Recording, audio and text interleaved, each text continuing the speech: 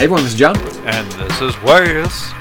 And this is Ryan. And this is the Nintendo Show, the best damn Nintendo podcast on the internet. This is going to be the official show for the month of November 2023. We'll talk about some news and some new games, but the biggest news is that Wes is back. What up, Wes? Hi, guys. How's it How going? are you doing? You missed 2 shows and you make it sound like I was dead. I mean, you missed, well, technically you missed 4 shows because the retro shows are so long. Wait, you split that one retro show into 4 episodes? I split the one retro show into 2 shows that were 2 hours each. But that's still only 2 shows. Yeah, it's true. I how guess I it's missed 4? A sort of like a podcast bias. Generally speaking, the agreed upon time that podcast should last is about an hour. We just kind of ignore that. Okay. And we go however long or short we feel like. I see what you're talking about. I get it. When is the last time we recorded one under an hour, though? Yeah, that's right. I can't imagine. I think there was like a time where we did a Pokemon show, and I looked at and we were kind of done talking about what we wanted to talk about, and it had been like 42 minutes. So I was trying to ramble a little bit, and I should have just closed it out. I was like, yeah, we're done. Yeah. But that was a couple months ago. You were telling us about the Red Sox Farm League. I got a vamp. The Woo Sox, who are in Worcester, just changed ownership to a different team. I don't know if their affiliation with the Red Sox is going to, like, I don't know if it jeopardizes anything or if it's just kind of like a ceremonial, okay, now a different team, a different owner has this minor league team, but they remain associated with the Red Sox. Anyway, we don't have to get into how minor league teams associate with major league teams and how ownership moves around, because I don't know that much about it. Wes, yes. Before we get into that, we do need to address something before we continue to vamp, before we actually start this show. Yeah, there's a reason why our shows are 2 hours long, because of things like this that just happened. Because we need you to tell us about Treasure Planet. Why? You already discussed the Treasure Planet. Give us a quick thumbs up, thumbs down. You're a big fan of the movie, right? You're the expert here. You're the expert on this one. It's a thumbs up. It's a great story about a boy who lost his dad and he finds a new replacement father figure who ends up being a pirate and almost kills him. Who's the villain? It's the villain. And then he becomes not the villain. And then he kind of is the villain? I don't know. And Ryan, I think you raised this point when we actually talked about this movie in the retro show.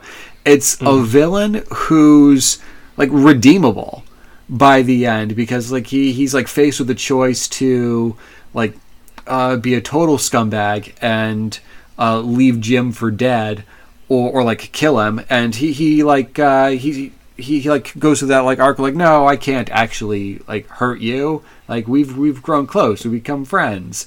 So whereas like you see other Disney villains around this time with like Yzma, who's just like a punching bag. She's just a joke. But like other Disney villains like Scar, Jafar, Gaston, Ursula, or Gaston, like all of these really irredeemable pieces of shit. Mm-hmm. Yeah, they're typically just monolithically evil. Mm-hmm. It was nice to see a character that was kind of complex. Yeah. This was a great movie. I really liked it. Wes went and saw it 4 times in the theaters, which accounted for 25% of ticket sales.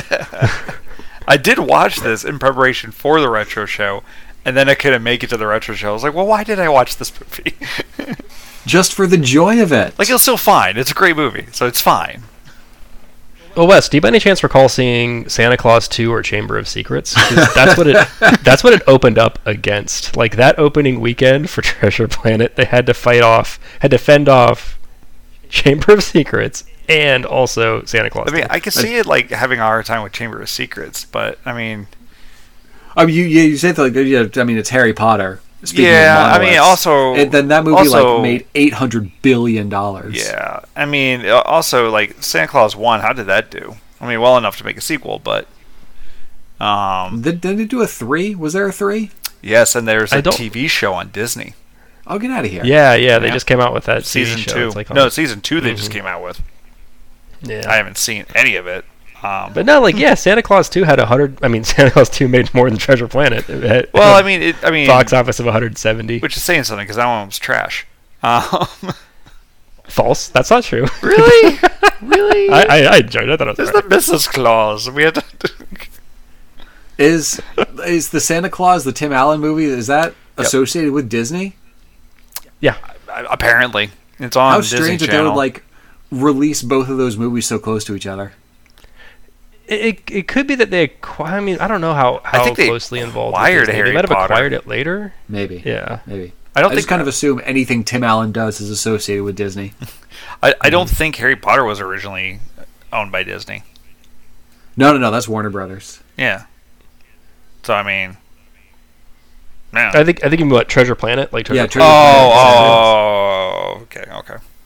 Well, they knew Treasure Planet was gonna bomb. It was a throwaway film. But they didn't do themselves any favors if it is associated with Disney. They put a ton into that movie too, right? So they had like a stupid high Treasure Planet? Yeah, budget.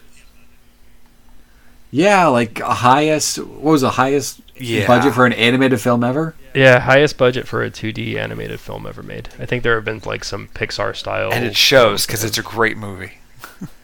Animation's great. Yeah, you can't fault it for that. It's a really good looking animated film. All right, well, Some video games. All right, that's the end of the retro show. All right, yeah, that really caps off the retro show. So, like I said, we're going to talk about some news, but we are going to time capsule this real quick. Ready for a time capsule? All right, time Let's do capsule. it. I guess I've got 3 things. I'm going to hit them real quick. If you guys want to discuss any of them, that's totally fine. We'll backtrack to it. So, real piece of shit, Henry Kissinger died. Delightful That's great. piece of shit, George Santos was kicked out of Congress. And real delight, Rosalind Carter passed away. Yeah, And that's some big shakeups in the "Are they alive?" of American politics. yeah, it's true. And Sandra Day O'Connor as well passed Yeah. away. Mm-hmm. So yeah, there's a few deaths, and hopefully we haven't seen the last of George Santos because that guy is a hoot. Yeah, well, I mean, I also think Henry Kissinger may zombify. No, maybe. You know, this may not be the true end of him. He's so evil that, you know, usually there's some kind of occult ritual is required to banish the soul. There's going we're to be a gonna- group of people in robes. Oh, Yeah. it's gonna be a Castlevania situation. It's gonna be a Castlevania. It's just some new person every 100 years trying to bring back Kissinger. Oh God, Kissinger is the new Dracula curse. Yeah, exactly. Yeah, maybe. Like, he did live to be 100, Wes. I think you might be onto something here. And he looked terrible. I gotta He Google looked this. like there was a portrait of him somewhere that never aged. Which I guess is every portrait. Portraits don't age. Yes, that's how it works, John. That's how the passage of time works. Hey, you know what? You laughed before you corrected me. I corrected myself on I that. know. I did get I got what you were going for, and then Yeah, it's an inverse Dorian Gray situation.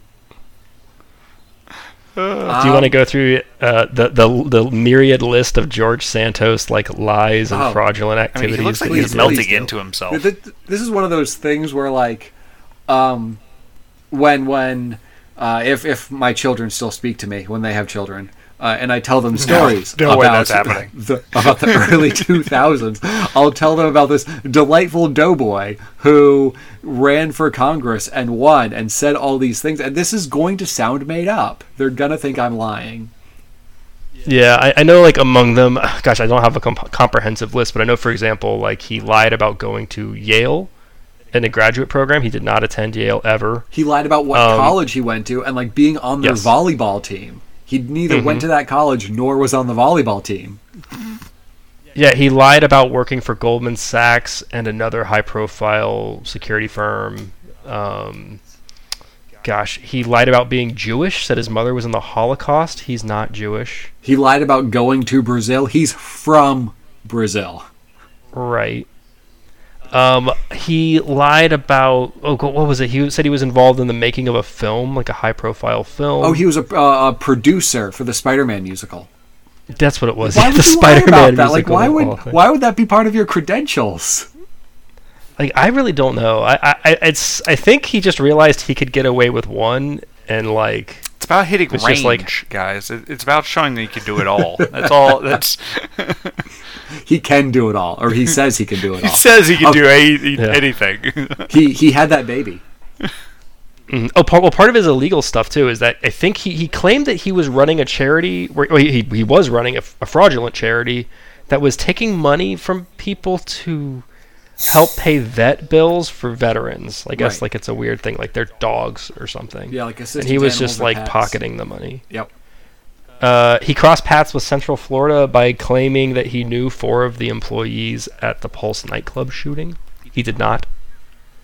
Keep in mind, he is of the party of trying to ban drag shows, mind you, and he actually did drag.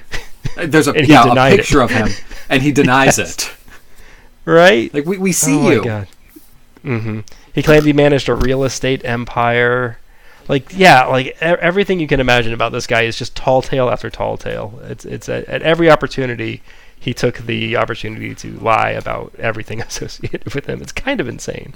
And he had that baby. Yeah, and the baby. What happened to that baby? Nobody knows. Mm-hmm. There was he was carrying a baby, and a reporter's like, "Hey, is that your baby?" And he was like, "Not yet." Like, what the fuck does that mean? And no one has seen that baby again. Oh my god. Where is that baby? It's like what? And he's only the 6th congressman in his history to have been voted by his peers out of Congress. Mm-hmm. And even the Democrats were pretty generous for him too the first time they did a nomination, because at the time all of this was just sort of like, it was being announced, it was these giant news articles that were coming out about all this kind of really schemy and dirty shit he seemed to have been involved in. And then after 2 weeks of an exploratory committee within the House, they're just like, oh yeah, this guy's a total fucking fraud. Yeah, and I think what finally broke the back was that he was using campaign funds for personal operations, which is something you can't do. That's a no-no. Yeah, it's one thing to lie on a resume. It's another to defraud people. So yeah. So yeah, I hope he runs again somewhere. Yeah. Oh, and first, and as you said, also big news. It's a shame to hear of her passing, but yeah, Sandra Day O'Connor, the first female Supreme Court justice, she passed away. Yep. So, video games? I suppose. Yes. Yeah, let's do it. So there was a number of announcements at the Nintendo Indie Showcase. I believe this was back on November 14th. We haven't discussed it yet because we spent 4 hours talking about stuff that happened 21 years ago. So, I got the list in front of me. We'll just go point by point here. If there's anything you guys want to talk about, there's probably going to be a few things that I breeze through. If there's anything you want to say, you can go ahead and stop me. We got an announcement for Shantae Advance Risky Revolution that was coming out next year. So this is a game that we knew existed. It was an unfinished GBA game that was a follow-up to the Game Boy Color game, just called Shantae was the first one. We knew about this one because it got announced for Game Boy Advance, but not like 21 years ago. Like this year, they announced like, hey, there's this game that we were working on for GBA. We had to cancel it, but we're going to finish it and then release it. And they I don't know if they've released it yet, but they were going to release it, and still are going to release it on Game Boy Advance. But now it's coming to sensible platforms next year. So, I mean, it looks good. And I like these Shantae games. I think it'll be good. Yeah, it looks interesting. It looks like it's kind of in the style of that old Wonder Boy game that they did the remake of. Yeah, it's a good where they comparison. did all of the modern art style. It looks like she picks up different animal forms and stuff and solves, platformy style puzzles. Yeah, kind of like light Metroid-esque things. Like, okay, now you can transform into a monkey and it like functions as a morph ball. You can creep into smaller spaces, that kind of thing. Wes, you in for Shantae? No. Big fan of the Shantae series. Wes over Die here. Hard, the lady with her hair. Core Keeper is out next year. This game has some nice pixel art. It is described as a multiplayer exploration resource gathering base building game, which are all really great words, in my opinion. Those are words. Yeah, I'm all for exploring and gathering resources and building a base. That's like bases are like mini towns that you can build. I'm all about town building. Yes. The one thing about this game is it is procedurally generated, which for a multiplayer game, I think is acceptable way of handling things. It adds to like replay if you're being put into the same handful of areas over and over again. Okay, we're going to play through like this, swampy area again, but randomly generated or procedurally generated, so things will move around a bit. So I don't know. I think if you guys were interested in, I'd be interested in getting a multiplayer going with this one. But we'll see how the schedules line up. It's also apparently summer 2024, so it's a ways away. Yeah, we got some time to plan ahead. We got 6 months to let you down by saying we're not getting the game. Well, if you're not getting it, I'm not getting it. I'm not going to buy it by myself. On Your Tail is out sometime next year. It is a furry mystery simulation game. Pass. Is this the one that was like a storybook and the pieces were kind of moving around? I don't think so. I think we're thinking. I was thinking of something else then. I gotta go back to the list. I'm so good at this podcast, guys. Ryan, you got anything you want to say about On Your Tail? I think the furry community will love this. Sure will. These are all anthropomorphized people. Yep. They just look like cats and some stuff. That's great. I also noticed that they're mixed up. Yeah, sorry. They're really big on doing having the producers of the game like talk to you. Yep. Like if you see their face, you have to know that real people did this, and then maybe I think that's the only way they could sell it. Well, there's a sort of like a pattern to how they do these games. They do like a trailer, and then they have some people who are on the design team, on the development team, say something about the game, and then they have like an extended like trailer with representatives from Nintendo talking over it, and that's how they introduce almost every game here. Yeah, it seems like an interesting model of a game too, because it just seems like it's sort of like you're going to walk around and talk to people and get into some kind of story adventure stuff, and then there's all kinds of like mini games built into it. I don't know. I think it's just more of putting a face to the game, so it makes us feel guilty for not. I feel no guilt. Endorsing their dreams. This is the most mileage we will get out of this game. As this is the past 45 seconds, which is 40 seconds longer than I thought we'd spend on it. Yeah. Howl is a game that is out now. It is a path-making tactics game. This got a really nice art style. They called it a Living Ink art style. But it's sort of like a tactics game where you're planning like multiple turns and then like hitting the execute button and watching how it played out. So you're having to not only like try to find your optimal route, but plan it around what you're going to predict or bait your enemies into doing. Oh, interesting idea. This is what I was talking about with that storybook kind of look thing a second ago. Yeah. I know in a lot of strategy games, people just turn off the fog of war. This is a game that the developers were like, our favorite part is the fog of war. When I was playing War Groove 2, it did not have a whole lot of fog of war missions in it, but when it did have fog of war missions, I was great, another one of these. Can't turn it off. I guess I'm just going to have to suffer through this. I don't know. I like being able to see things. Are you generally pro fog of war or against? I think it depends. I think it depends on the game and on the circumstances. How about like really, it's your own. If there is a fog of war, you have to scout. Yeah. So it's your own fault if you're not properly scouting. It's sort of like you know what you need to do. You're just too lazy to do the thing you need to do. Yeah, you got to put your mechs on top of a mountain so they can see very far. Mm-hmm. But yeah, in general, I kind of do like seeing my opponent's army and what they're building in real time, so I know it's like, oh, okay, they're making planes. I'll make anti-air. Yeah, I'm nosy like that. I want to know what they're doing so I can counter it before I see them doing it. But no, Wes, I wasn't referencing Mech Commander, which is a tremendous game. I was referencing Advance Wars. Yes. They call like the troops that carry bazookas. They call them mechs for some reason. Oh, okay. The next game coming in summer 2024 is The Star Named Eos. It's a photo-taking narrative game. Pass. Yep, and then there's like another minute of the creators talking. Yep, that's what they do. Pass. Ryan, any thoughts? No, I will be a pass on this one as well. Okay. Best of luck on their endeavor, though. Here you go, John. Your next game. Here you go, buddy. It's called Backpack Hero. It's already out. It is an organization and town building game. Guys, they made me a game. All it needs is cartography, and it's the perfect game. 10 out of 10. That was your favorite part about Resident Evil 4.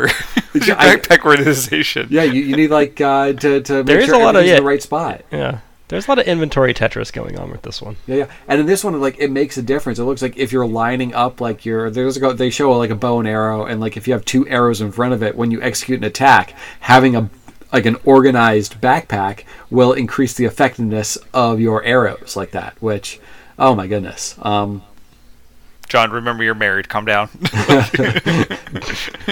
I need to find out who made this game because it's the best idea ever. And there are a bunch of like little animals and stuff. There's a frog, and there's yeah. It looks like a less dreary Darkest Dungeon with the way that the animation looks at the bottom.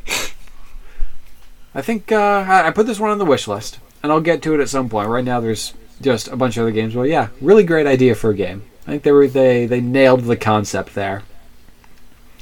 Blade Chimera is a game coming in spring of 2024. This one's an action platformer with a sort of object conjuring sword. They describe it as like your sword recalls elements of the platforming area of the level from the past. Like they showed like here's a bridge that it can bring in from the past that has since been destroyed, and that allows you to cross over to the other side of the cliff that you were on. I think it's a pretty legit looking action platformer. I think it was pretty cool.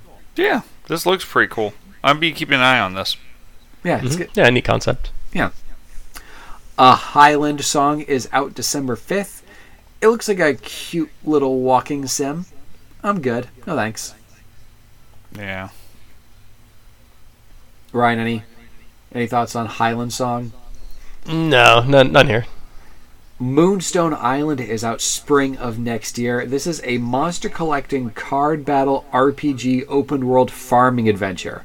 Dear God, they're trying to do a little bit of everything. There's a lot going on. This is like super ambitious with the amount of things that they're throwing in there, and I think like it's helpful that it's like a top-down pixel art game, so they're not going for anything super ambitious with like the art style or the graphical design.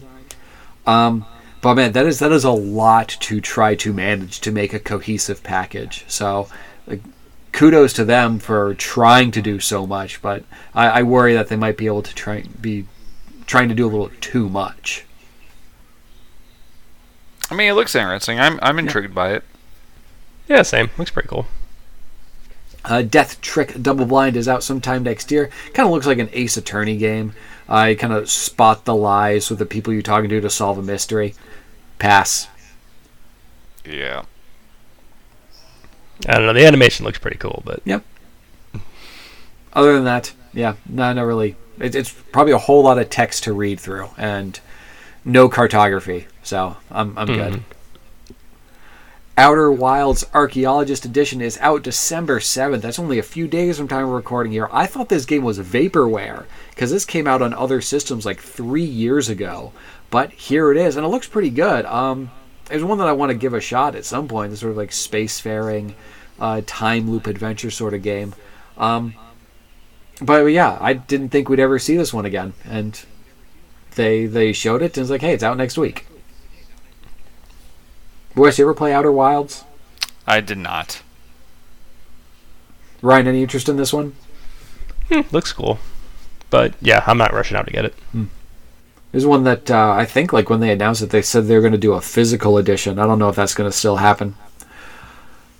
Then they got to like the rapid fire stuff. Planet of Lana is sort of like a walking exploration game. You're going around this planet that's I think like under attack or something, and solving some minor like puzzle platforming type things in order to get to the end. I think it would have been nice if they gave this one a little bit more time. This one came out on other systems, I think, over the summer, and it reviewed pretty well. I'm interested in this one. I think it looks really good.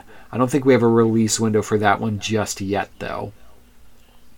Guys, anything for Planet of Lana? Nah, nothing really. I mean, it looks a little bit like Limbo. Yeah. Kind of like that style of 2D sort of puzzle platformer. Enjoy the Diner is out now. I got nothing. You guys got anything for that one? I got nothing.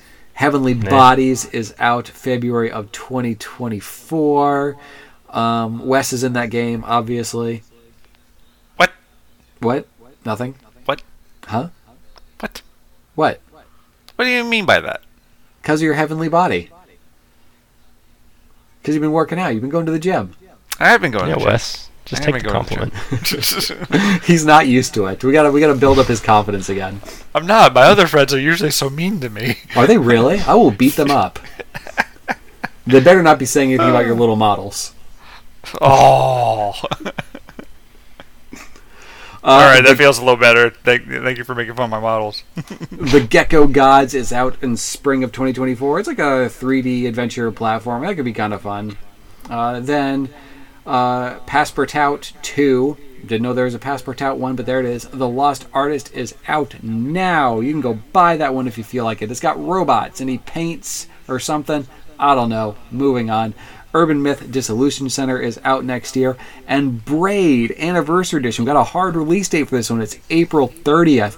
This was a wild one. I never thought we'd see this game on a Nintendo system. This was a super early, like, Xbox Live Arcade exclusive. I think back on, like, Xbox One. So not technically retro yet. I think this one came out in, like, 2008.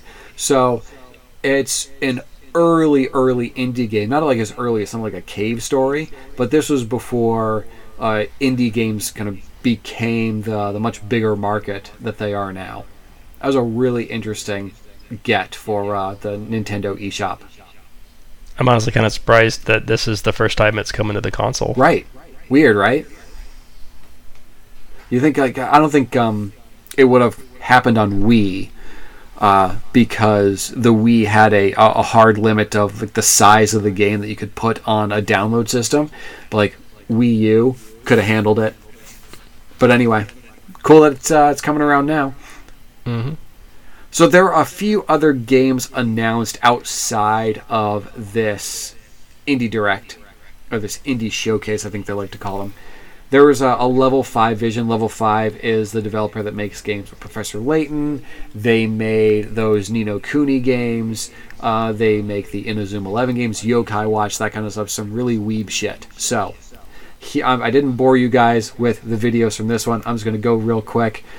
Some of this stuff had already been announced but got delayed, and I think that's something that we kind of expected at this point. Megaton, Musashi Wired. This is some real weeb mech shit. It looks okay. That one's out April 25th, 2024.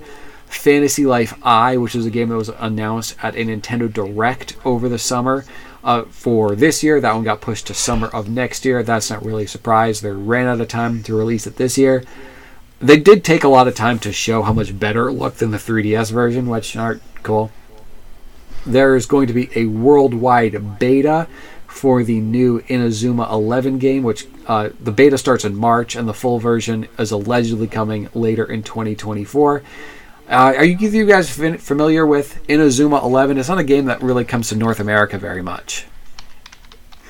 No, I don't think I'm familiar with it. It is a soccer RPG where there's a lot of, like, team management, like team building, like a more complex blitzball, where you're recruiting people to your team and, like, taking them through training exercises. They all have, like, their unique move sets, like if they have, like, a special pass that they can do, or a special shot, or if they're a really good defender, if they're good, like, blocking or tackling an enemy, or I guess a opponent on the field. And you get into, like, the recruiting around, like, your campus that you're on, and then when you're actually playing the game, it does function similarly to Blitzball, but a bit more complex because you do have more free movement, and there's a lot more players on the field, and they all have their unique shots and their statistics, or who's going to be good going up against who are going to be, like, your optimal players going against the particular team. They'll have special shots that they can do. There's elemental affinities where you can put status ailments on the opposing players. It is a wacky game, and one of Level 5's first big hits. They did like 5 of these things in Japan. Only one ended up coming to North America, and I think this is a brand new game. and they're bringing it worldwide, which is nice. You know, I tried the first one when the first one was for the original DS, but they didn't release it in North America until the 3DS, where they dumped it on the eShop there. And I tried that one. I kind of lost steam with it because there is a lot of talking, and I'll keep an eye on this one here to see how it does. But really interesting that they're giving this game another shot in North America. There is we already knew about the new Professor Layton game. It was supposed to be coming out next year. It looks like it's been delayed into 2025. They're doing some mobile game-based shit on Yokai Watch for the 8th anniversary. Of course, like the very famous, very important 8th anniversary of anything. It's an important number to celebrate for anniversaries. And that game, Deca Police, was delayed. Again, not surprising. It was supposed to come out this year, and it is now December. They're not going to release anything else this year. But it was delayed. In the video, they said post-2024. Which could mean 2025. It could mean any other year into infinity when they're saying post-2024. I didn't expect it to come out this year, obviously. But it turns out that like what they said in the video might have been like a mistake or a mistranslation, because Level 5 did then follow up saying that they're aiming for 2024. We'll see. This sort of thing did lead a lot of the internet sleuths to speculate that they were spoiling the release date for a Switch 2 because of the delays for these Level 5 games, which is of course ridiculous. Nintendo doesn't give a shit when Level 5 releases these games, and when it comes to like them timing their release for their next console. They're not important enough games for Nintendo Which is to. going to be probably next year, though. I think that's that's the general opinion, and I think it's probably it's probably pretty right. We'll see. I wouldn't put it past Nintendo to be like, nah, 2025 in March. But I think next year's probably a safe bet.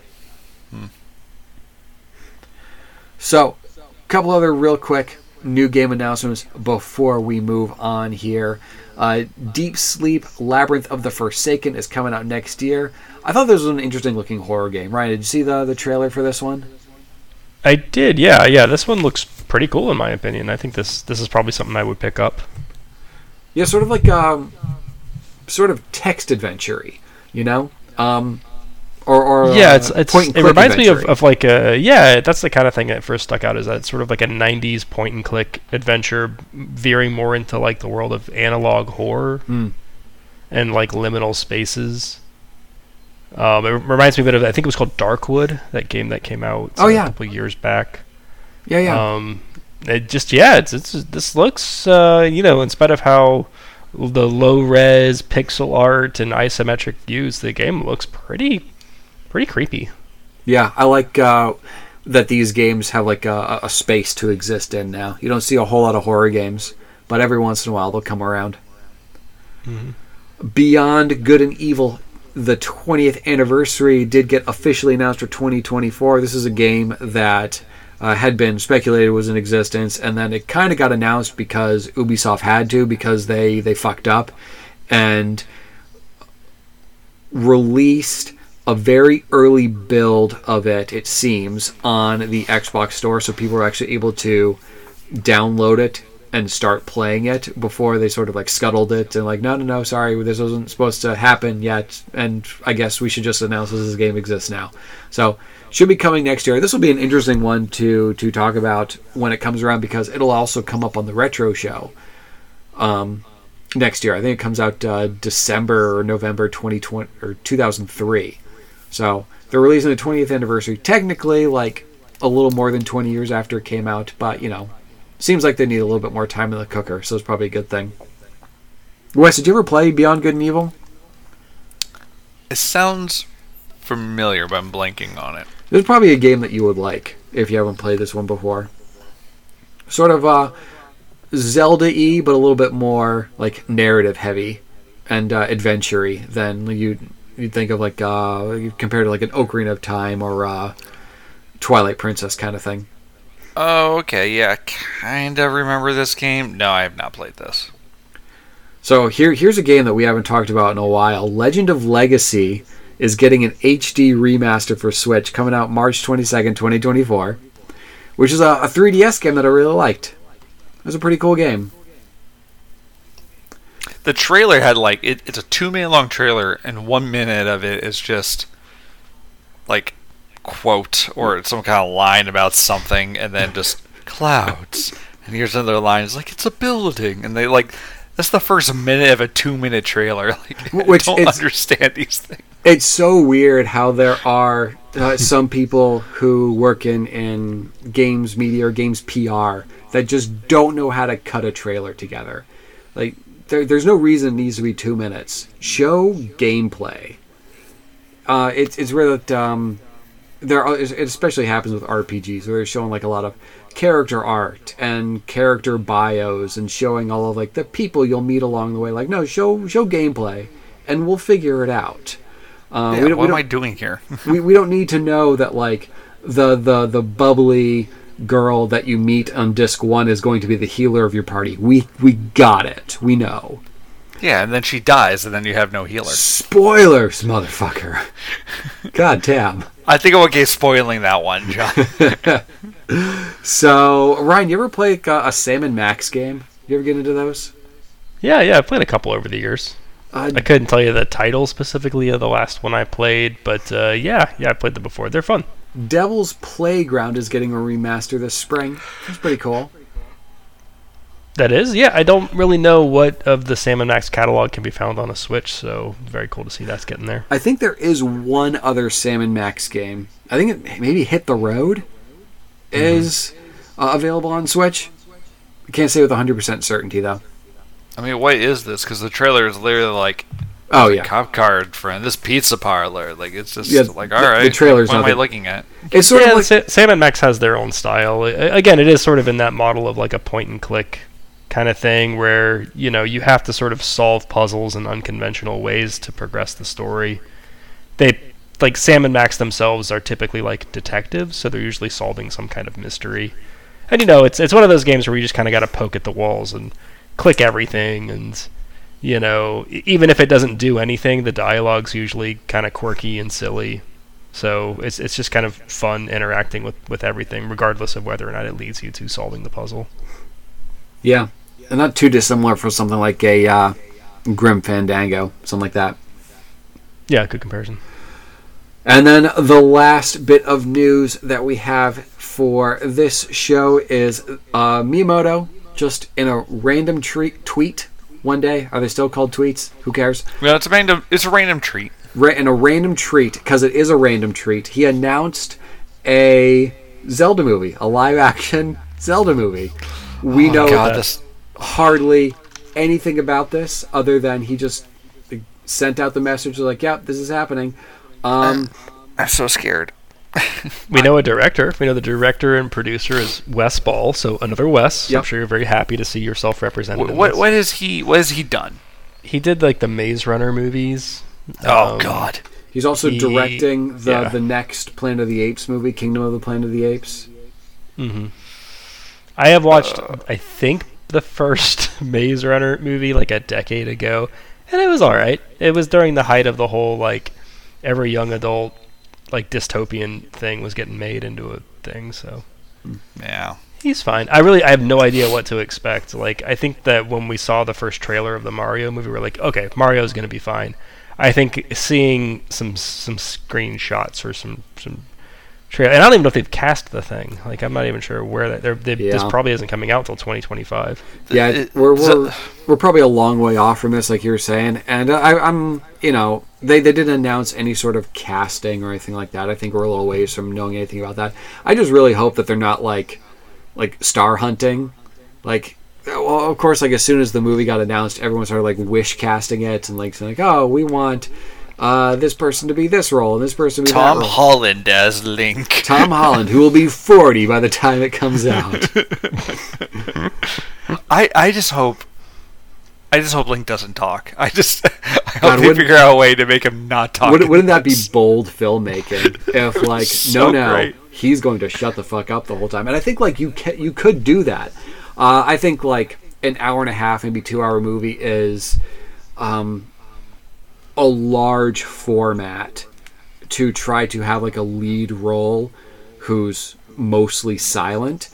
But I think that like if it were something like a mini series where you had more time to like actually have more characters who are doing a lot of the heavy lifting as far as the narrative goes, like if it actually were like a Zelda game where you had side characters who were doing the thing that was pushing the narrative forward and Link was just kind of wandering around slashing at grass, then cool, you could make it work.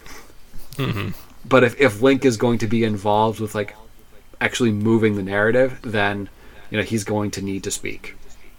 It's going to be like, you remember that movie about Nike? What was Air, yes. Mm-hmm. Yeah. And like they never showed Michael Jordan's face, but he was like standing in the room. At a certain point, it got distracting that he would never fucking face the camera because, of course, it wasn't It was Michael Jordan. Did I say Michael Jackson before? Yeah, Michael Jackson. Yeah, but neither Michael Jackson nor Michael Jordan were in the movie. I'm technically correct. Right, that's true. Despite your best efforts, you are correct. It got distracting that they kept on finding ways to like not have Michael Jordan speak or like have a face to the camera. I think it would be distracting if they just found ways to make Link not talk.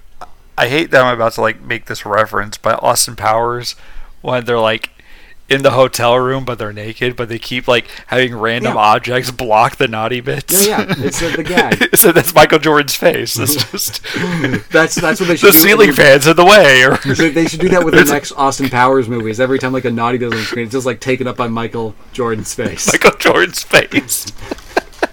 For some reason, he's just there and always in the way. But yeah, I don't know, Ryan. You got any other thoughts about a Zelda movie that we know nothing about? Yeah, I think it's going to be difficult because, like, I don't know that any Zelda game has ever really had, like, personality. If it sounds weird to say that, but in terms of characters. Well, and also, like, in terms, they're like Zelda characters with big personalities, but they're not your leads. Yeah, it's so like foundationally good and evil, like a Star Wars movie would be, where it's like you have monolithically good characters and monolithically bad characters, and the dialogue never gets spicy. It's all very much like, And I think it is going to have to be very fundamentally different from the way most of the games play out, because most of the games are like, hey, go find these MacGuffins. Usually something like 8 of them, and then bring them all back, and then we'll fight Ganon. Go ahead, Wes. What's up? I got an idea.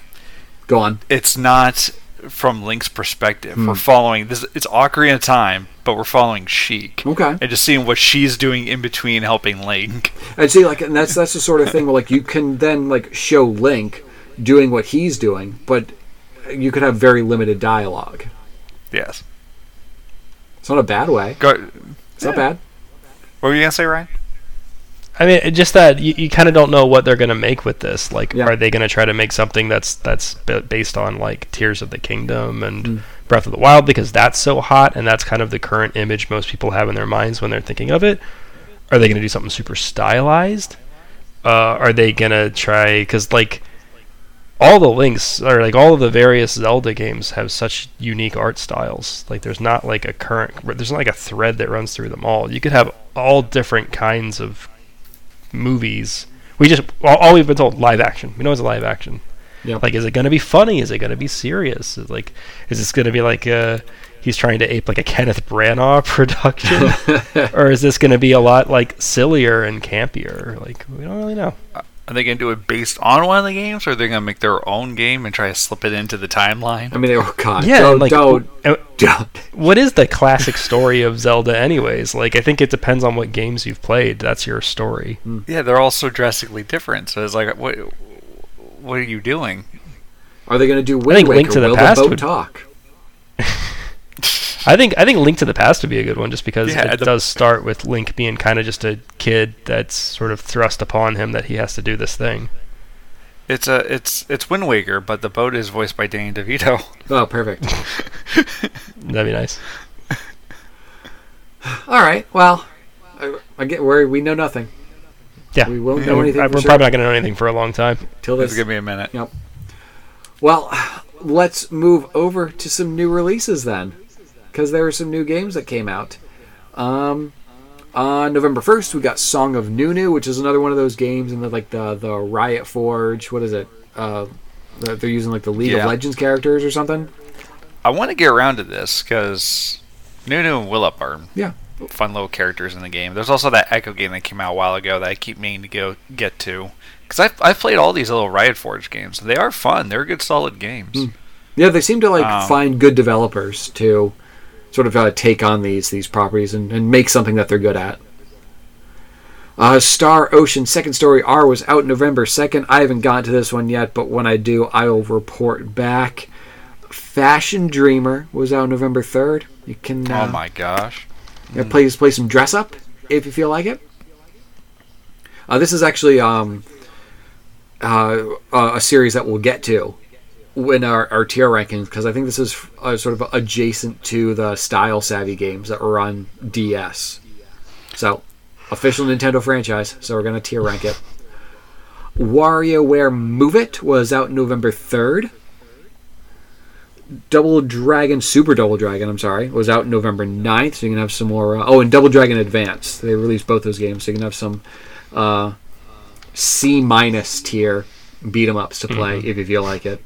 Like there's so many good beat-em-ups on Switch, I don't know why you would bother with Double Dragon. Just grab River City Girls, both of them. Right. That's just... And Streets of Rage 4, and Shredder's Revenge, and even like Scott Pilgrim at this point. Even that, Streets of Red. That was pretty good. Ah, God, what a delight that game is. What a goofy game. Hogwarts Legacy actually came out. Oh, God. I watched a very short clip of this, and one, I'm very surprised it came out. I am stunned. And two, it looks like hot trash. Oh, you stop it. It is abomination. You So stop. the graphics look really bad. Also, it is littered with load screens. Just littered with them. Which it kind of has to be. It's absolutely absurd. I don't know why this exists. I mean, wouldn't the load screens be like a pro because it gets you away from the bad graphics for a little bit? Just rest your eyes for a second. But, and they're not, this they're not even restaurant like is short. The food at this restaurant is terrible in such small portions.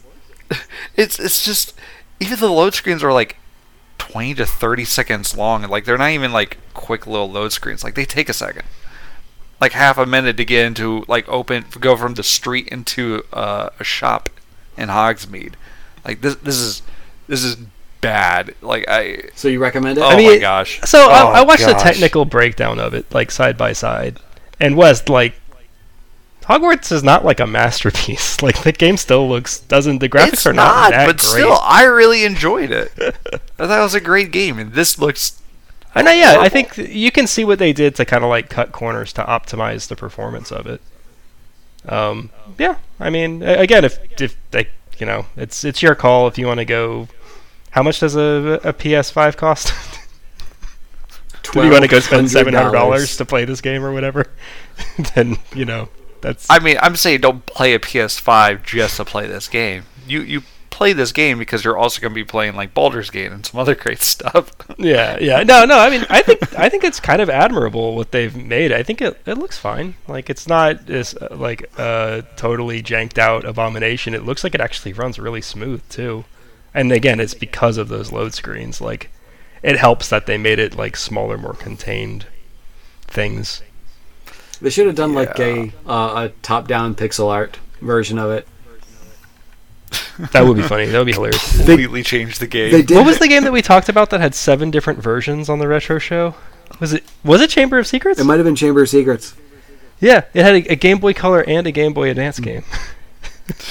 Wild. They did that with Dragon Quest XI actually on Switch. They made a version of it, which it's funny because the Switch version is sort of regarded in some RPG circles as the best version because they did get it running so well on the system and they like added extra content. But one of the things that they added was you can actually switch to like a Super Nintendo style 16-bit pixel art full version of the game and play through it that way.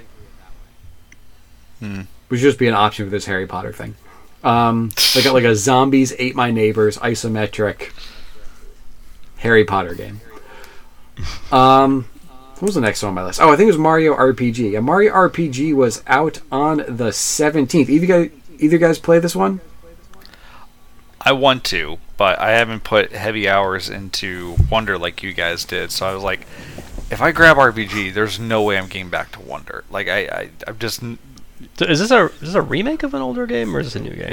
Yeah, it's a remake of it. A remake of the Super Nintendo game of the same name. I think came out in '95 for the Super Nintendo.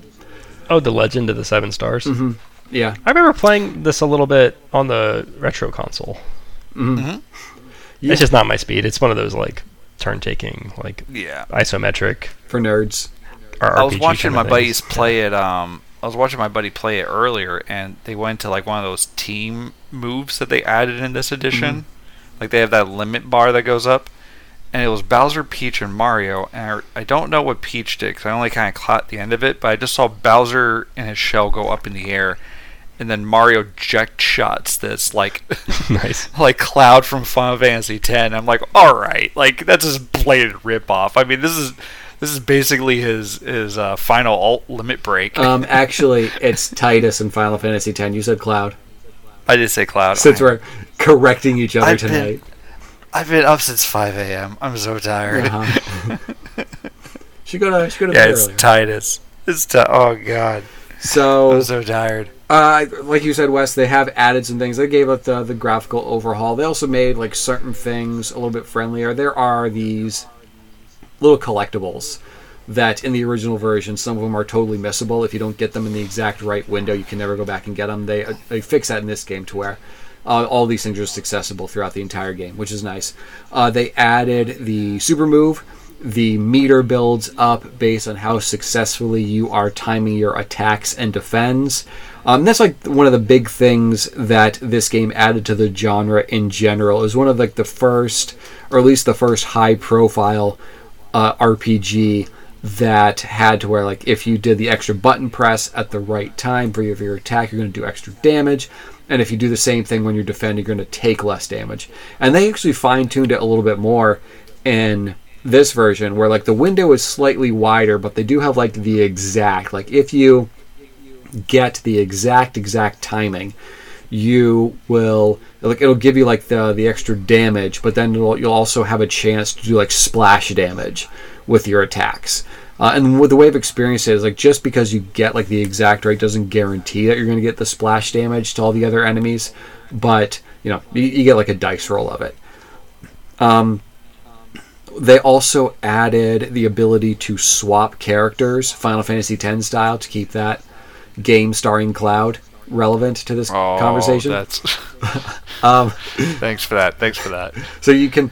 Yeah, the portrait that stays the same, but you keep aging. I think that's a little bit clumsier. You're not wrong. It's just harder to describe. So... I mean, I knew where you were going with. There are times where like you'll be struck with a status ailment in Mario RPG, and it will actually like... like in Final Fantasy games, how you can be struck with like Toad or Minnie. It severely decreases the amount of like, possible actions you can take. You won't be able to cast magic, you won't be able to attack, that sort of thing. If your party member has been struck by one of these status conditions, just swap them out for another one. And you do have like a playable roster of 5. Mario never leaves the party. He can't leave. You're stuck with Mario. Aww. Leveling up works pretty much like you would expect in any RPG. You do get to like pick, like all of your stats will buff up, and then you'll get to like pick, okay, do I want to further increase like your physical stats or your attack defense? Do you want to further increase your HP, or do you want to further increase your special stats, your magic and your magic attack? So you get a little bit of flexibility with your characters there. They added this sort of like bestiary or compendium so you can like scout out every enemy and like figure out their weaknesses and fill up the pages there, fill out your checklist if you're so inclined. They added extra like challenge boss fights to the end of the game. You can take on harder versions of bosses you've already fought. But I think like the the big thing, like the biggest selling point of this game, like the biggest like element of excitement around the game is the fact that like it wasn't a super accessible game for like a decade and a half or 2 decades after it came out. Like I first played this game on emulator. It is still very expensive to get a cartridge of the original version. Ryan, I think like you were saying, it did come out on one of those retro consoles, but it really hasn't been easily accessible. Like Nintendo didn't really release on too many virtual console systems for some reason, for like Wii or Wii U or 3DS. I don't think it's available on Nintendo Switch Online, the Super Nintendo app there. I might be mistaken. I'll have to do some quick fact checking. Yeah, it's weirdly difficult to get this game, and I think there's like some speculation about like Square Enix developing this game, co-producing this game with Nintendo might have led to some roadblocks for getting it onto different systems. But they managed to figure out how to get a remake done. Strange that the original version is inaccessible for so long. It's a very short game. I played through very leisurely. My final hour count was like under 14 hours. You can get through this one in like a week, if you're just putting a little bit of time every day. And you can see most of what the game has to offer. There's not much in the way of side quests. There are things that like they do in typical Square RPGs, where like every character has their ultimate weapon. You have to do a little side quest in order to get it. There's like optimal armor, like hidden stuff that you can get for a couple of characters. But other than that, like characters stop learning new skills. Like you've learned all the learnable skills at level 18. And as long as like you're fighting most of the battles that you come across, you'll get to that level fairly early. The battles are not random. You can see the enemies walking around the screen. In further iterations of this sort of Mario RPG style, they'll do things like if you jump on an enemy before you initiate battle, or like as you're initiating battle, you'll get a little bit of damage on the enemy before like the regular proceedings take place. That is not in this game. It would have been cool if they added that. But as far as like other additions, that's pretty much it. This is a fairly faithful remake of a game that wasn't really accessible very easily before now. And they did a couple of little additions. I think this one's well worth a play. I will loan either one of you my copy if you want, because I am now done with it. Oh, wow. Cool. And then the other new release that I've been playing, it came out on the same day. It is Persona 5 Tactica. It is a tactics game with the Persona 5 characters in it. Wes, have you finished Persona 5? Oh, yeah. Okay, you finished Persona 5. This, without getting too into spoilers for anyone listening, Persona 5 Tactica is sort of like an interstitial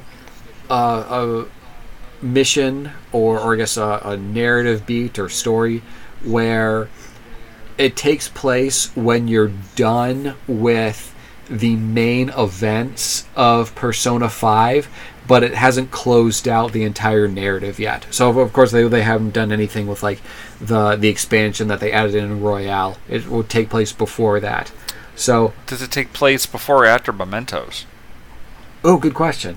It would have to be after,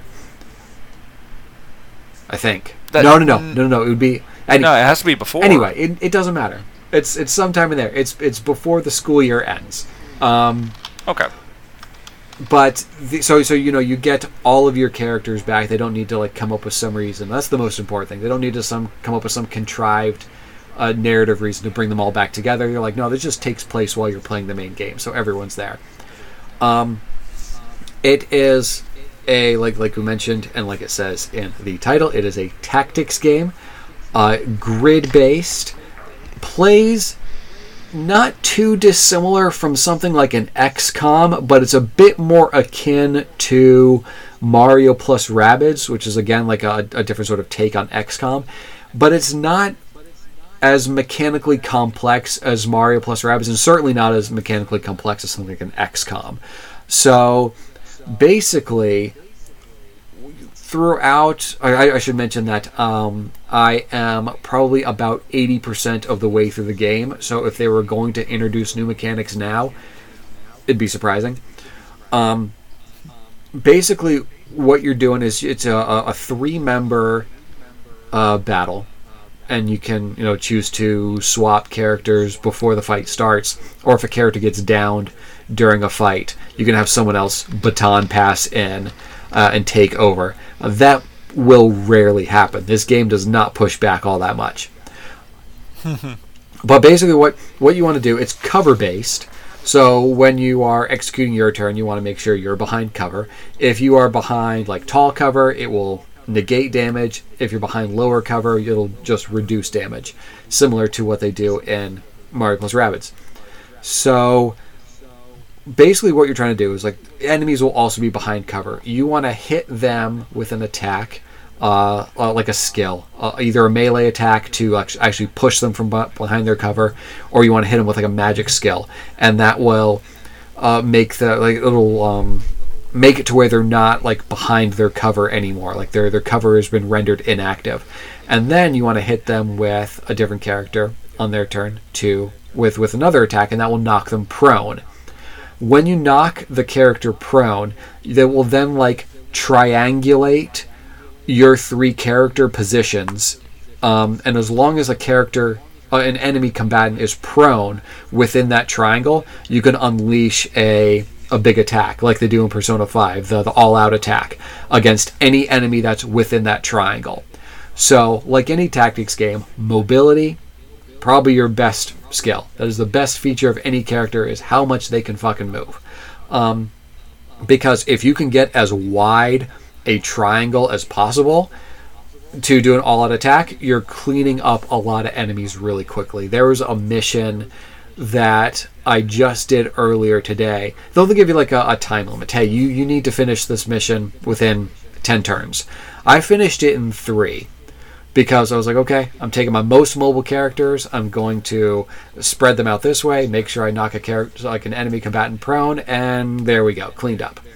As long as like that is your like most basic tactic, and as long as you have a handle on how to do that, you'll be able to breeze through most missions.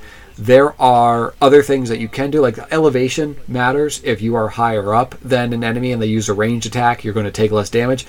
And also, you can knock an enemy down from an elevated platform, and if one of your party members is within a certain proximity on the lower level, they will follow up and shoot them while they're in the air, and that will get you a follow-up attack. Oh, I should mention that when you attack an enemy that's exposed, it's not behind any cover, it'll give you a follow-up attack, like a +1 turn, where you can move again, you can take another action, and you can actually string a lot of these together if there are enemies who are dumb enough to not be behind cover.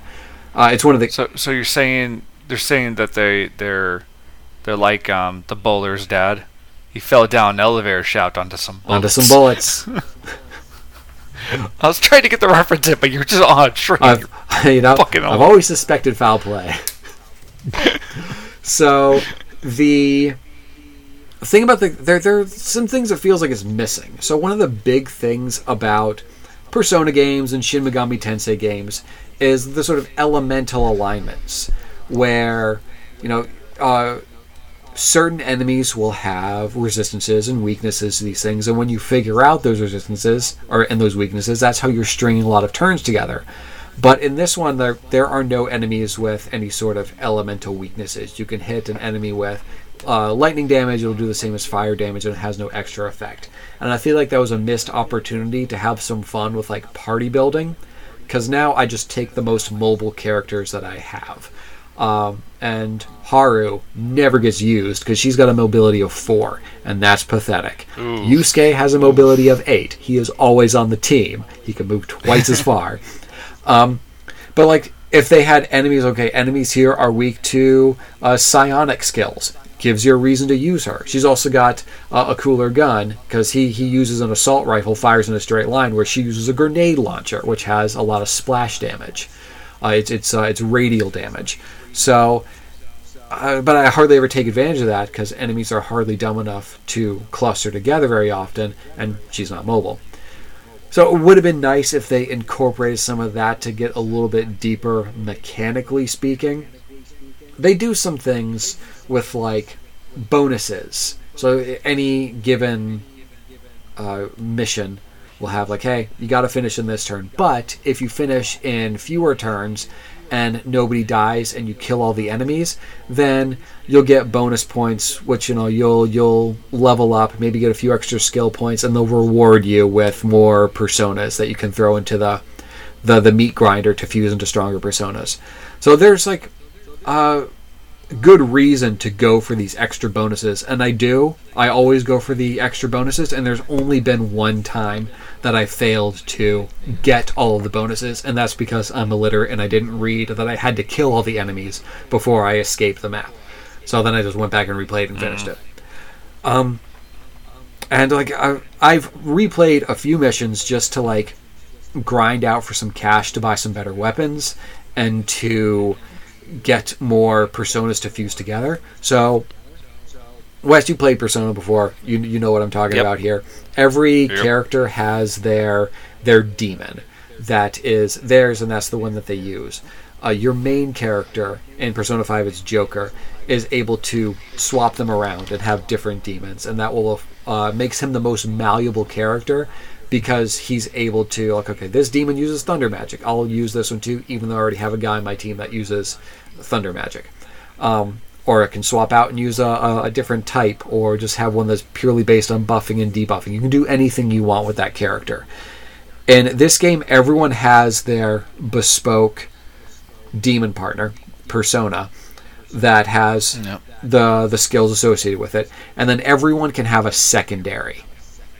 And those secondary will give you things like you can do different type of magic, buffs and debuffs. One of the most useful ones that I found is a skill called Ambush, which is, when you're on the defensive, you can set it up to where, like in Overwatch, like in XCOM, the enemy moves and move into your line of sight. You shoot them, it stuns them, and it leaves them exposed for the next turn.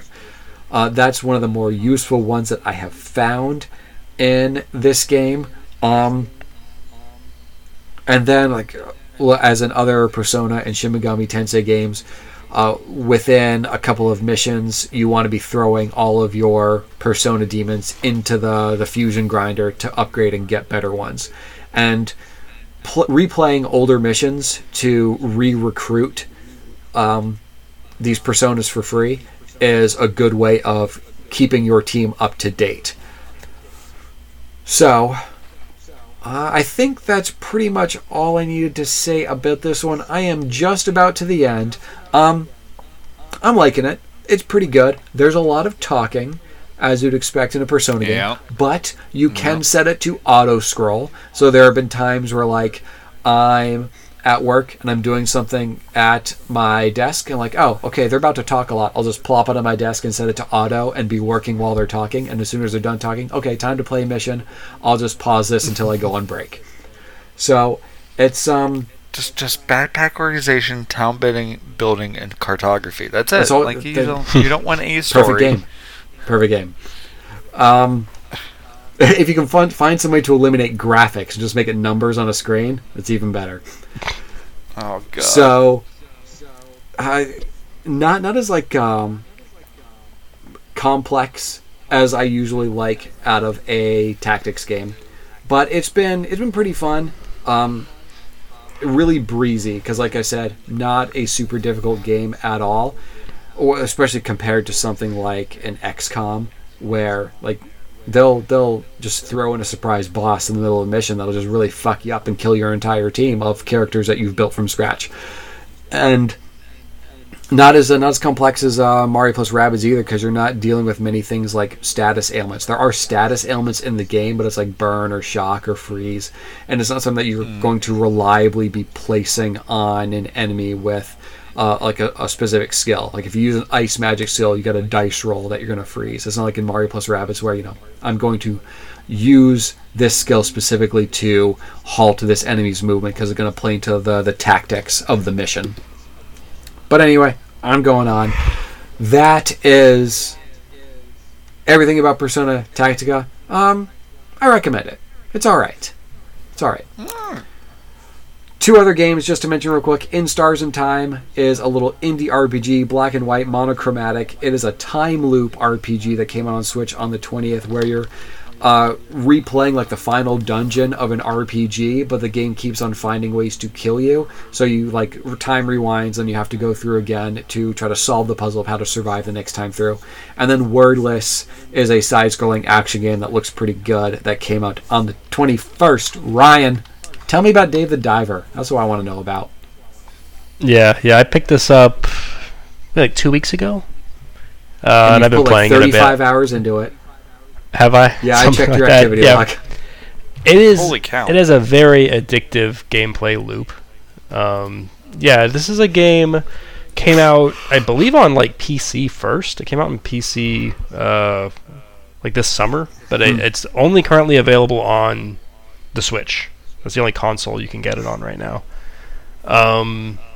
It's a kind of a silly premise. It feels like the kind of game that you would have seen as just like a throw in on like that indie direct where it would have been in the sizzle reel where they're like, oh, here's a funny game where you're a diver. But the idea is that you are diving for fish, and then you also, like, by day you're doing that, and then by night you have a sushi restaurant that you're stocking with the fish that you catch. So you have this kind of oscillating gameplay where you will go dive in the water with your equipment, you'll go catch fish, and then you'll bring them up, and then you're doing that whole lemonade stand style gameplay where you're trying to, make as much money as you can while you have this sushi restaurant open. So that way the money that you get from the sushi restaurant funds your purchases and all that kind of stuff. The game is incredibly charming. There's a lot of character in it. It's all very funny and silly. The main guy that you play, Dave, is not your typical like lead from a video game. He's just sort of like this big fat guy with a goatee. He's just kind of a schlub, but he's sort of a lovable schlub.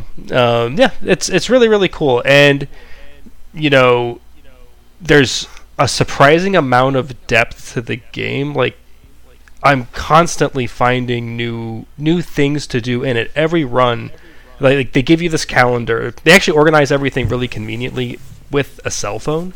So you'll have a cell phone and it'll have all the various apps.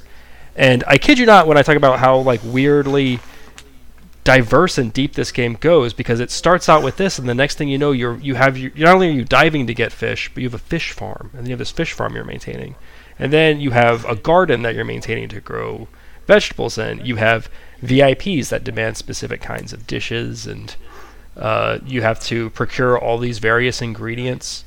When you go diving, it's actually there's a quite a bit of risk to it, because you can run out of, like, you don't have a health bar, you just have your oxygen tank.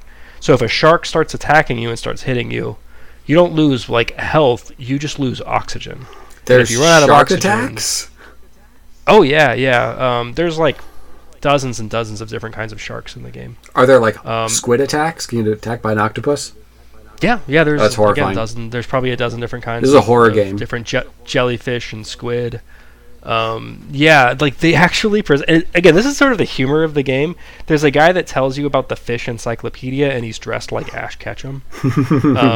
You have this giant list. It has to be. I mean, I'm not even close to scratching the surface of all of them, but there has to be maybe 300, 400 different fish that you can get, including an entire page of like 30 seahorses. And they kind of gate your progress, because initially you can't dive very deep. So you'll only be able to go, say, 100 meters deep. But then as you get more money, you'll get all these expansions so that you can, give you a bigger oxygen tank, essentially give you more health, right? You'll have a better suit that lets you go deeper. By the way, here's the other really cool thing about this game, is that it's not just that you get a fish. Like, you have a harpoon and you have a gun. But if all you do is go down there and just start shooting fish to death, they rate you on the fish. So like it's a 1 to 3 stars, and if it's a 1-star fish, it's the kind of fish that you like beat with a baseball bat and then shot a bunch. By the way, you also have a handheld weapon. It's sometimes a baseball bat. Like you could really ruin the fish, and it gives you less meat, which then means less sushi in the shop.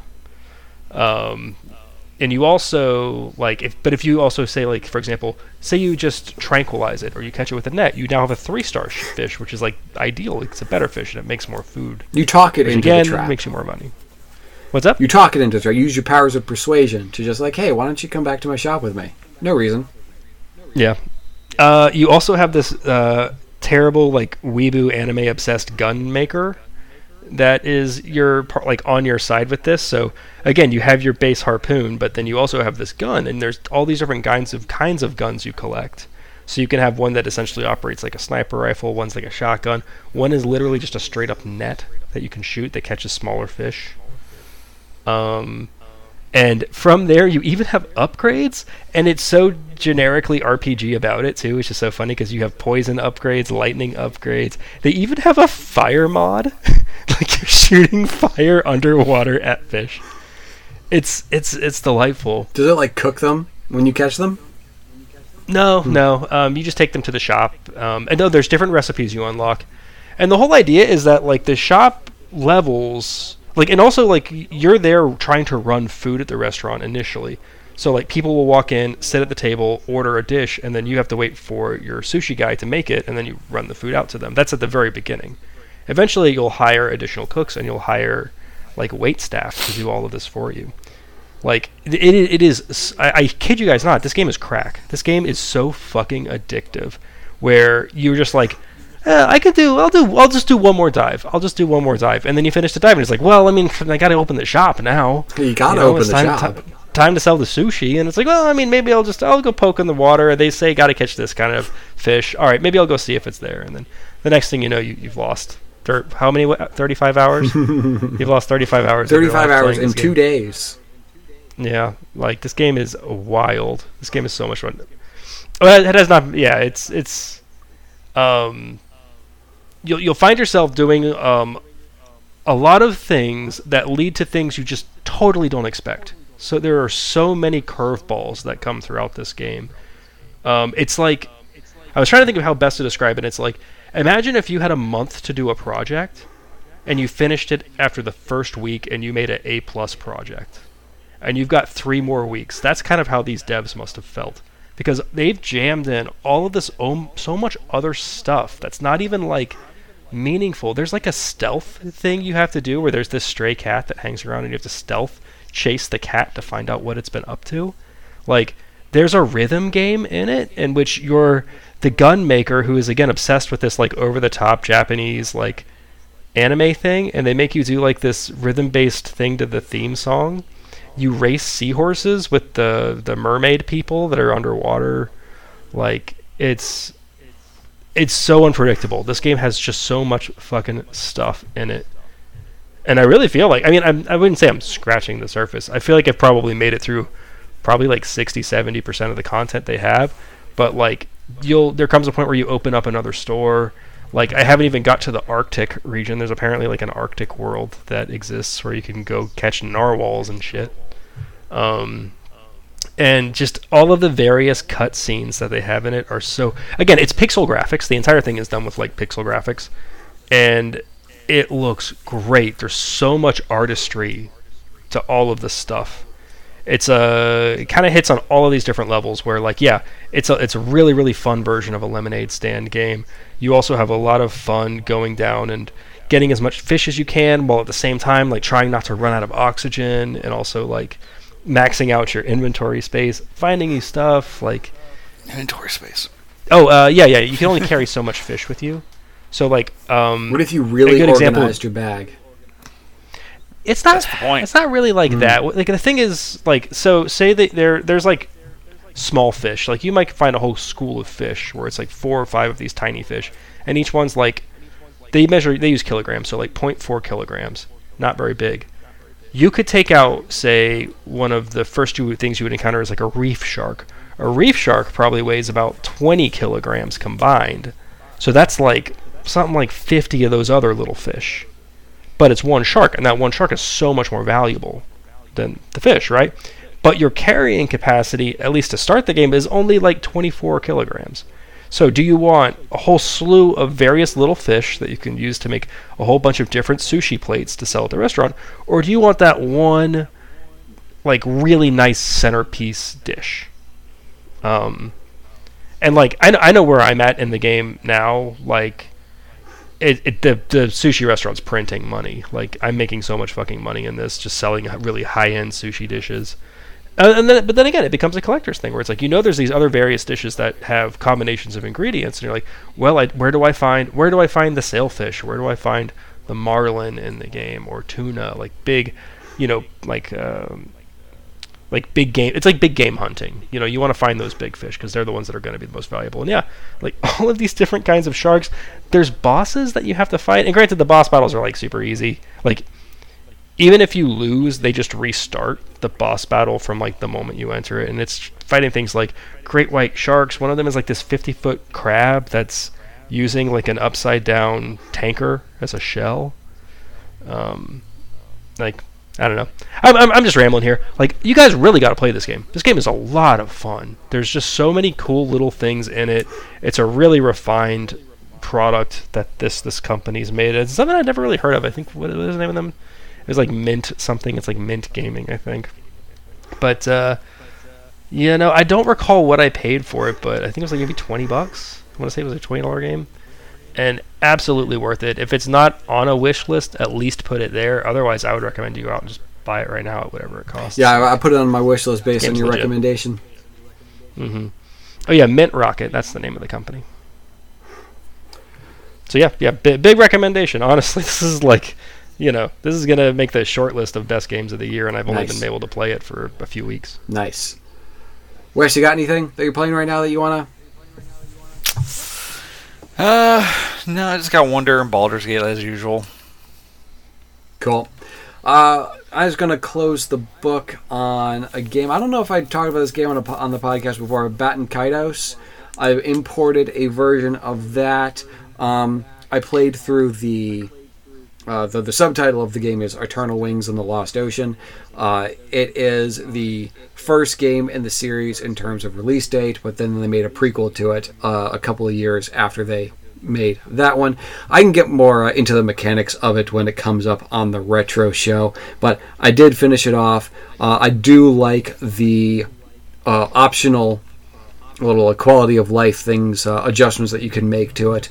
For example, they have the option to turn off battles completely. The battles in the game aren't random, but there are some that are often unavoidable. Like they're just like in your path that you need to walk down, so you're going to get into that fight. So they made it to where you can turn those off completely. They also did this thing to where it basically turns it onto an auto win. It turns enemies into just like 1 HP little goons in your way. So there were a couple of times where I was like, okay, well, I want to revisit this area and just to like grind up a little bit. But if I know I'm going to spend like the 2 hours going to take to grind, I'm just going to go ahead and turn on this auto battle thing. It'll take 20 minutes as opposed to 2 hours, and I'll just be done with it and be able to move on to the next spot. So it's really cool to have that. You can do things like speed up the gameplay speed. It's independent of the battle, so you can speed up the battle 2 times and 3 times the different options, and you can speed up everything outside of battle 2 times and 3 times are the options there. I played the game double speed outside of battle.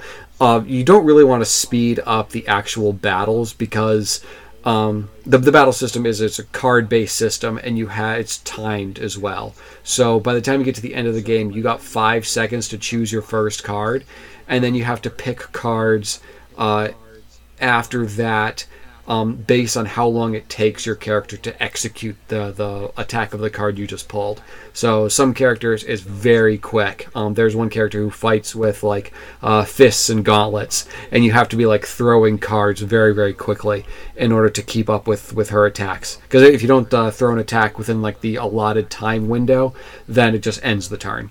And by the time you get to the end of the game, you can play up to 9 cards in a row. So they did a good job of making like this really frenetic battle system that's all card based and deck building based. There are a couple of things that I wish they'd done in this update. One is a lot of modern RPGs will just fully heal after battle. In this game, you have to carry consumable items around to heal after battle. Annoying. And then oh shoot, I had something in my head and it has escaped me. Never mind. That's the one thing the game needed. Nothing else. No other notes. No notes beyond that.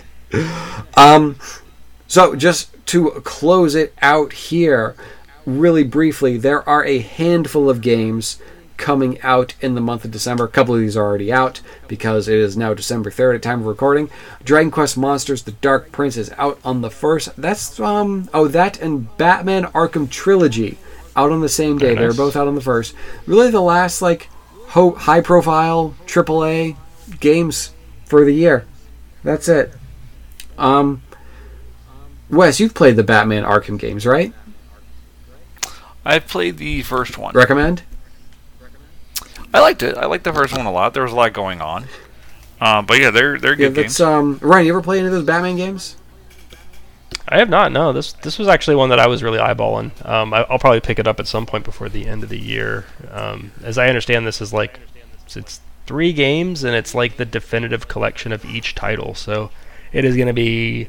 I think I heard someone say it's going to be like 39 gigs.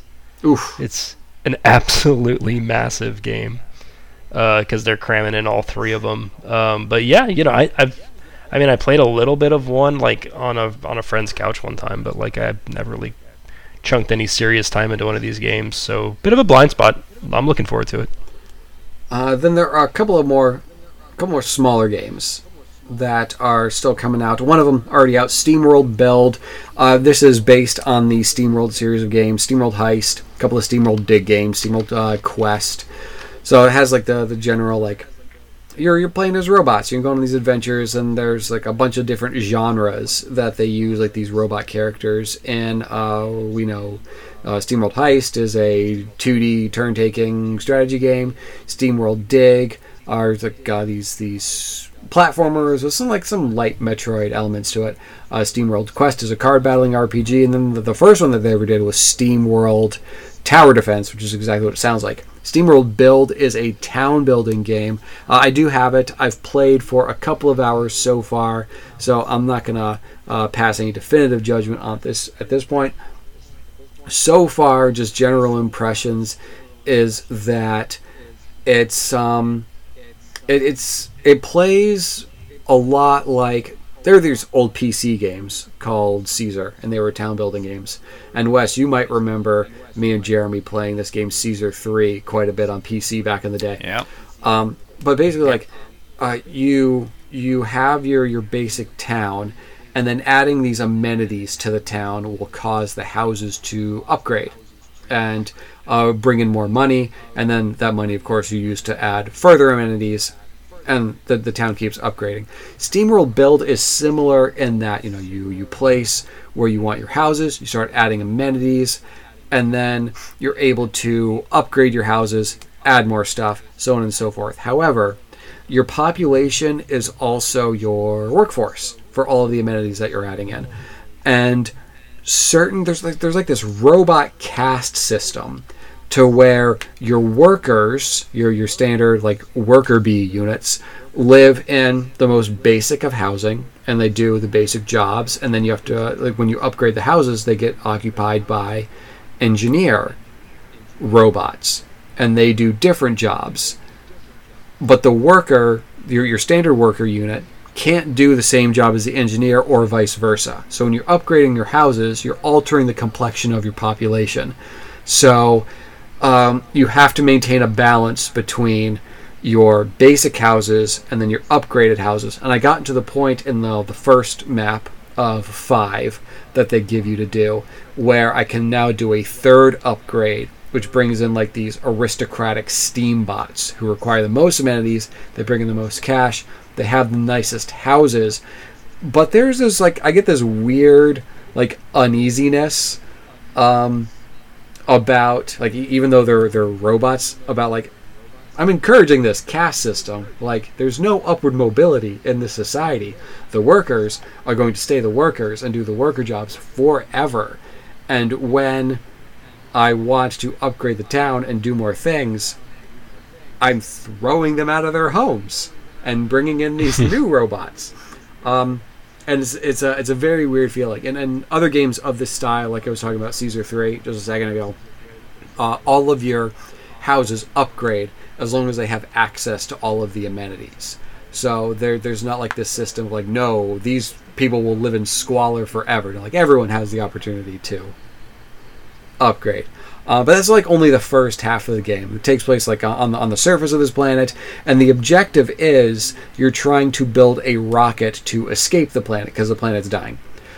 In order to do that, once you have your town operating at a certain level, you are then able to go underground. There's this mine shaft that you go down, and under there's this whole different system of gathering resources to build amenities, and then send the resources back up so that more amenities can be built on the surface. So there's a synergy between the two levels, but the sort of methods for constructing and opening up your tech tree are different on each level. And I haven't played very much, so it's not super intuitive right away. But that might just be a product of me not playing very much, so I don't want to pass too harsh a judgment on that. It just feels a little weird, where when we're talking about like humans, we know what humans like and what humans need to survive, so it's very like it follows A to B very easily. Whereas with these robots, are like, okay, well, now that you're underground, you can gather this water, but you need water for these different things on the surface. That doesn't always make perfect sense. So sometimes I get a little bit lost about what I need to build and what I still need in order to keep on progressing forward. One of the other things that hurts with that sort of town building aspect is a lot of things look really similar. So if I go up to the surface level, if I don't have things like zoned out really well, I'll lose track of like, do I have this particular building that's supposed to be this building, this particular thing, and do I have enough of the previous building that's getting the raw resources, the raw materials for them to produce like the glassware so that it can get sent to the distillery and filled with alcohol for the saloon. There's a page that you can open up that shows kind of the general rate or like the general stockpile you have of these things. The stockpile seems low, and I don't know if like at a certain point I'll be able to upgrade to stockpile more things, but it also makes it a little bit tough to tell if I'm producing enough raw materials in order to make the things that I need to make in order to keep on progressing the town. And that might be just something I get used to as I play more of it. So, I don't know, it just there are times where I've been building out this town where I've gotten just a little bit lost about what I should be doing next. But yeah, I'm looking at some screenshots here. It just looks like a giant sprawling city of the same building. Yep. Mm-hmm. It all looks very much the same. Like you can see a couple of buildings pop, or they've got like a weird sign on them or something. But yeah, it all kind of blends together. And when I was starting it, yeah. I was like, okay, well here's my residential zone. So I'm gonna keep my houses over here, and then over on this side of the train tracks, this is where I'll start building up the industrial stuff, and I'll try to put the agricultural stuff over that way. So I just kind of have an idea of where things are. And then it was like, okay, now you can build these new buildings. And then I started running out of spaces to where like I was logically placing things, and then it just kind of turned into this mess. Where like, okay, well now I don't know if I have the thing that I need. But so yeah, just like having a bit more like personality to the buildings would make it a whole lot easier to know what's there. But yeah, that's my thoughts on that game just after playing it for a couple of days. The other two games, we already really talked about them. Highland Song is out on the 5th, and Outer Wilds is out on the 7th. Those are games that we talked about during the indie showcase breakdown. Well, that's it. There we go. It's kind of busy. It's actually surprisingly busy for December. Yeah, it's true. Next up is the Pokemon show. Yep. I still gotta come by your place and grab a DS so I can make my team. GBA. Ryan, what? I'm going to ask you something off air. But were you still planning on doing a quiz game? I could put together a quiz game. Nice. Yeah. You're going down, Wes. I got to win that whatever the last mystery one is. There's a mystery prize. Yes, it's the delightful winnings are going to go to somebody here. And then after that, we'll do a mini show. We'll get back into some tier rankings. We'll do a retro show and talk about every goddamn movie that's ever been made. Yeah, pretty much. It's actually it's very light on music, according to Ryan, and it's actually kind of light on video games as well. Not like we're not like talking about July levels of lack of video games, but definitely not as busy as November or October. Yeah, I mean, if you're launching a game in December, you're completely missing the window of Christmas shopping. Like that's just bad timing. Yep. But that's it. Then we'll wrap it up again with an official show at the end of the month. End of podcast. So it all. See ya.